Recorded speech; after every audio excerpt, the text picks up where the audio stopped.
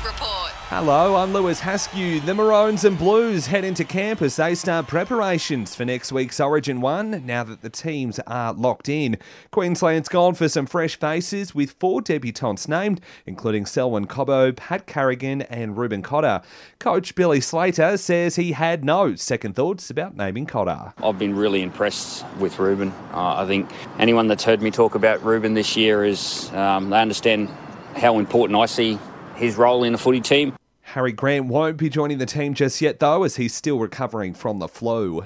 Meanwhile, Brad Fittler is confident the contract dramas surrounding Payne Haas won't be a distraction for New South Wales leading into Game 1.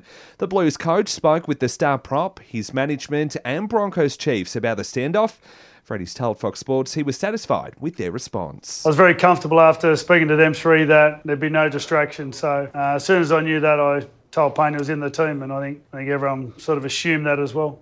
Lance Franklin will front the AFL Tribunal tonight. The Swans electing to contest Buddy's one-game ban for striking Tigers veteran Trent Cotchin in a bid to have him freed for Saturday night's clash with the D's. But AFL reporter Damien Barrett can't see how the challenge will be successful. I'm keen to see how they argue it's not intentional. I'm with you, because the contact, I think, is undeniable. Now, if it wasn't contact, it means Trent Cotchin's acted, but I don't see that being the case. Meanwhile, the AFL's handling of concussion and return to play protocols will be further put under the microscope. A WorkSafe investigation has been referred to the Office of Public Prosecutions.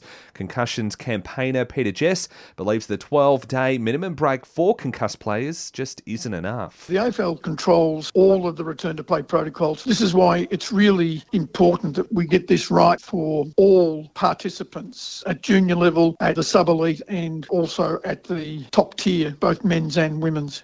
Checking tennis now, and after dropping the first set, world number 1 Iga Swiatek has fought back to book a spot in the quarterfinals of the French Open, defeating Chinese teenager Zheng Qinwen in the 4th round.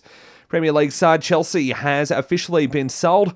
Russian owner Roman Abramovich put the club up for sale in early March following Russia's invasion of Ukraine after he was sanctioned by the UK government. It's now been bought by an American investment group. And AFL footy great Peter Matera remains in Bendigo Hospital in Victoria after suffering a heart attack on Sunday.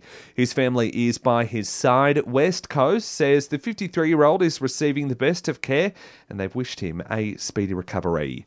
And that's the latest from the Sport Report team. Join us again tomorrow morning for your latest sport news headlines.